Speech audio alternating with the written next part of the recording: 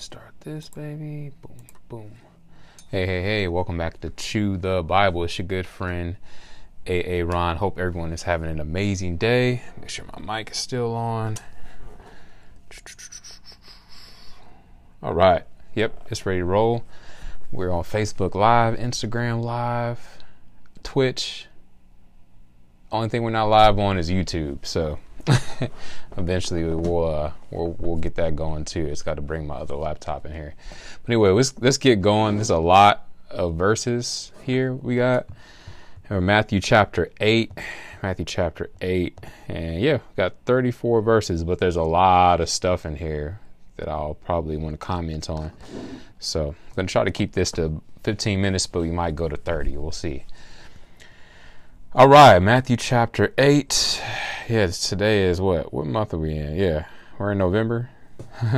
November 2nd, 2022. It's 4:02 in the afternoon.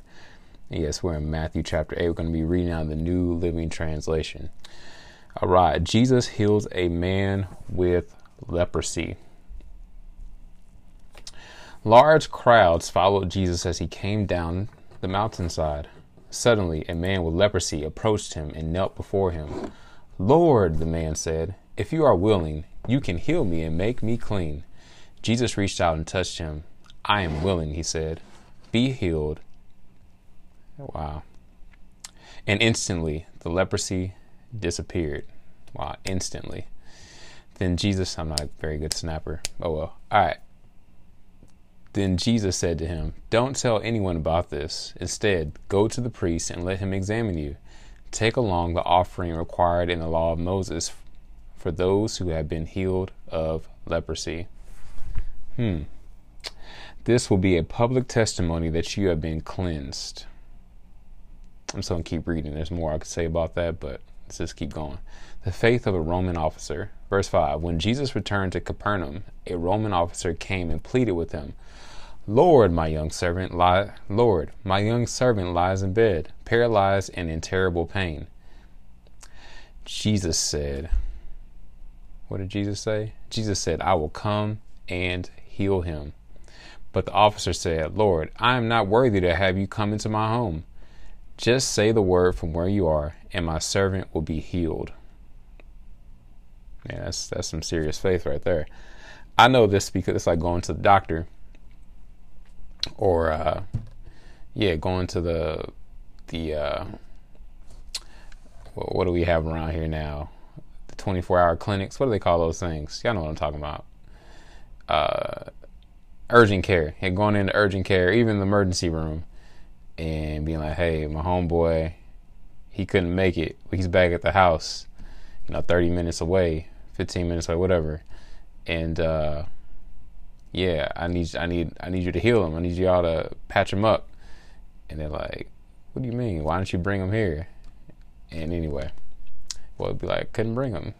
But hey, if you pray for him, I believe by faith he'll be healed when I get back. And yeah, I'm not worthy. My house, I'm a hoarder. I'm dirty, nasty house, or I don't know. I'm not worthy to have you in my house, or whatever. It's a little messy right now. So just say the word, say that he's healed and he's good. And the doctor, they look at you like the nurses there look at you like you were crazy.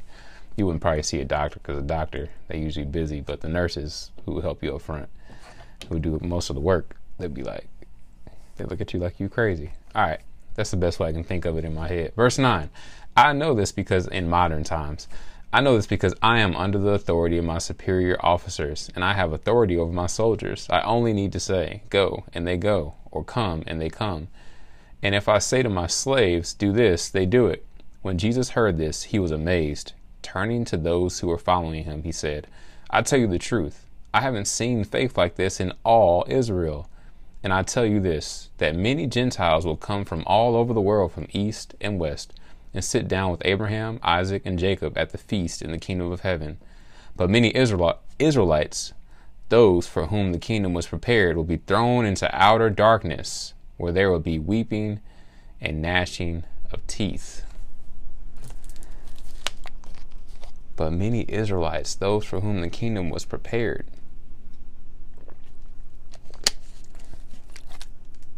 Those for whom was prepared will be thrown into outer darkness. Who are these people? Who are these people? These Israelites are going to be thrown into outer darkness. I encourage y'all to research that on your own, because I have no clue what he's talking about there. Who are these people? Let me turn my Wi-Fi on this device.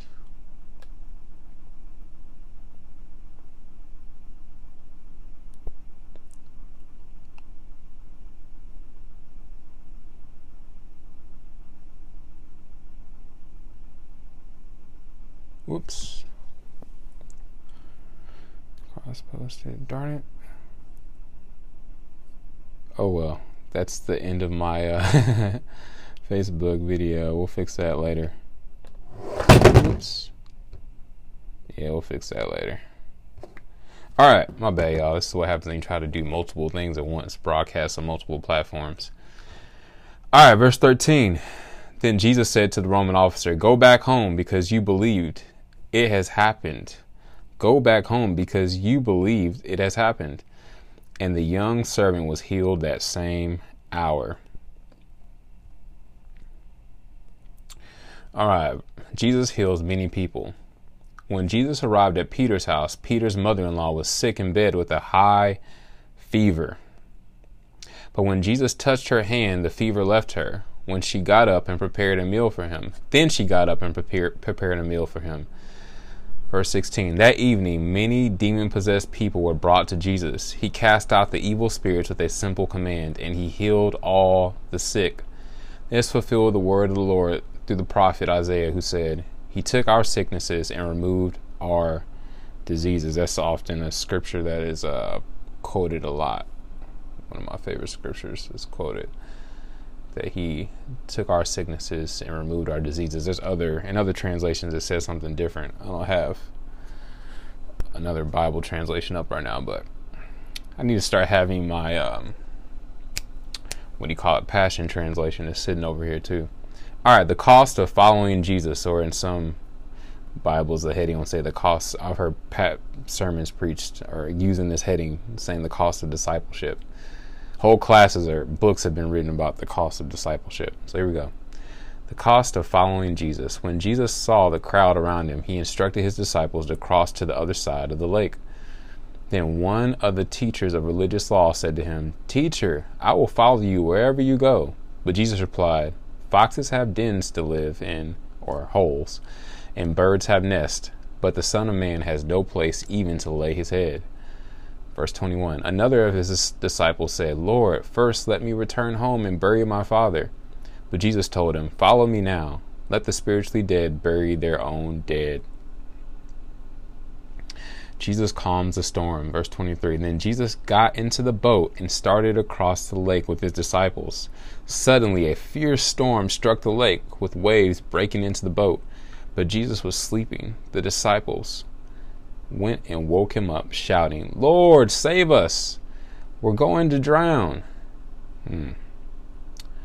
Jesus responded, "Why are you afraid? You have so little faith." Then he got up and rebuked the wind and waves, and suddenly there was a great calm. And he says, verse 27, the disciples were amazed. "Who is this man?" they asked. "Even the winds and waves obey him." These when I read stories like this in the Bible, it throws me off, because it just on one hand, the disciples should have been after seeing all the miracles that Jesus already did and realizing that he is God, fully man, you would think, all throughout the New Testament, we see all these stories of the disciples seeing Jesus perform these signs and wonders and miracles. And it took time for for their faith to grow and believe, oh, okay, this dude is legit, like God, and he's fully God, fully man. I should probably not deny him 3 times. Anyway, we'll get to that eventually. But on one hand, yeah, they should have had more faith even by now, right? But on the other hand, I look at Jesus, I'm like, yeah, Jesus over there just sleeping, chilling. Sometimes it feels that way, like he's that way.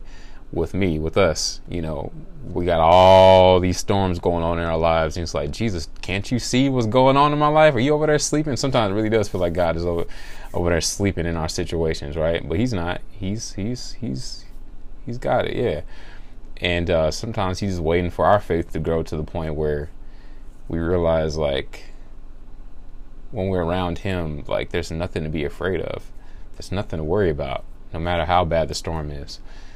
And but sometimes it's just like, God, don't you realize these guys are human? Like, don't you realize that we're human? And as soon as you ask that question, it's like, yeah, he knows we're human. He knows. All right, Jesus heals 2 demon-possessed men. Verse 28. When Jesus arrived on the other side of the lake in the region of the Gadarenes, 2 men were possessed by demons. 2 men who were possessed by demons met him. They came out of the tombs and were so violent that no one could go through that area. Man, that's pretty serious. They began screaming at him, "Why are you interfering with us, Son of God? Have you come here to torture us before God's appointed time?" There happened to be a large herd of pigs. Man, the signal is bad. There happened to be a large herd of pigs feeding in the distance. So the demons begged, "If you cast us out, send us into the herd of pigs." "All right, go," Jesus commanded them. So the demons came out of the men and entered the pigs, and the whole herd plunged down the steep hillside into the lake and drowned in the water. The herdsmen fled to the nearby town, telling everyone what happened to the demon-possessed men. Then the entire town came out to meet Jesus, but they begged him to go away and leave them alone. I've heard different sermons about this particular part. I'm not going to go that deep into this. I've heard people use this as an example to talk about deliverance ministry. That's kind of above this kind of, I want to give another example of Christian calculus, as I like to say, Bible calculus, a little bit. I like the addition and subtraction, sometimes multiplication when it comes to the Bible. But I will say this, the fact that they told Jesus to go away, I've heard some people say this, like when that herd of pigs was killed, that was their money. The pigs were like a source of money and food. So when he had those demons cast out and they went into the herd of pigs and those pigs died off, all those pigs and drowned in the water, that one, it messed with their money. It messed with their food supply and probably also messed with their water supply. Because imagine a bunch of nasty, stinky pigs all of a sudden is in here drinking bathing water. Like, who's going to clean that up? So, no wonder they asked Jesus to leave, even though he was performing miracles, So, all right, y'all. We managed to get through all that in less than 15 minutes. So, I think I'm going to go ahead and do one more. I'm trying to get this Facebook Live situation fixed, but I'll just do one more. Sounds like my clothes are wrapping up. Throw them in the dryer here shortly. And actually, I need to do one more load after that. So anyway, thanks for listening. Have an amazing day.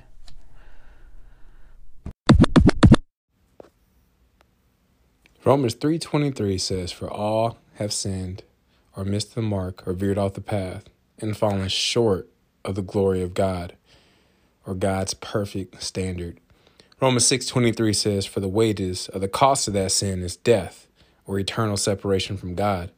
"But the free gift of God is eternal life through Jesus Christ our Lord." Romans 5:8 says, "But God demonstrated his love toward us," or showed his love toward us, "in that while we were still yet sinners, Jesus Christ died for us."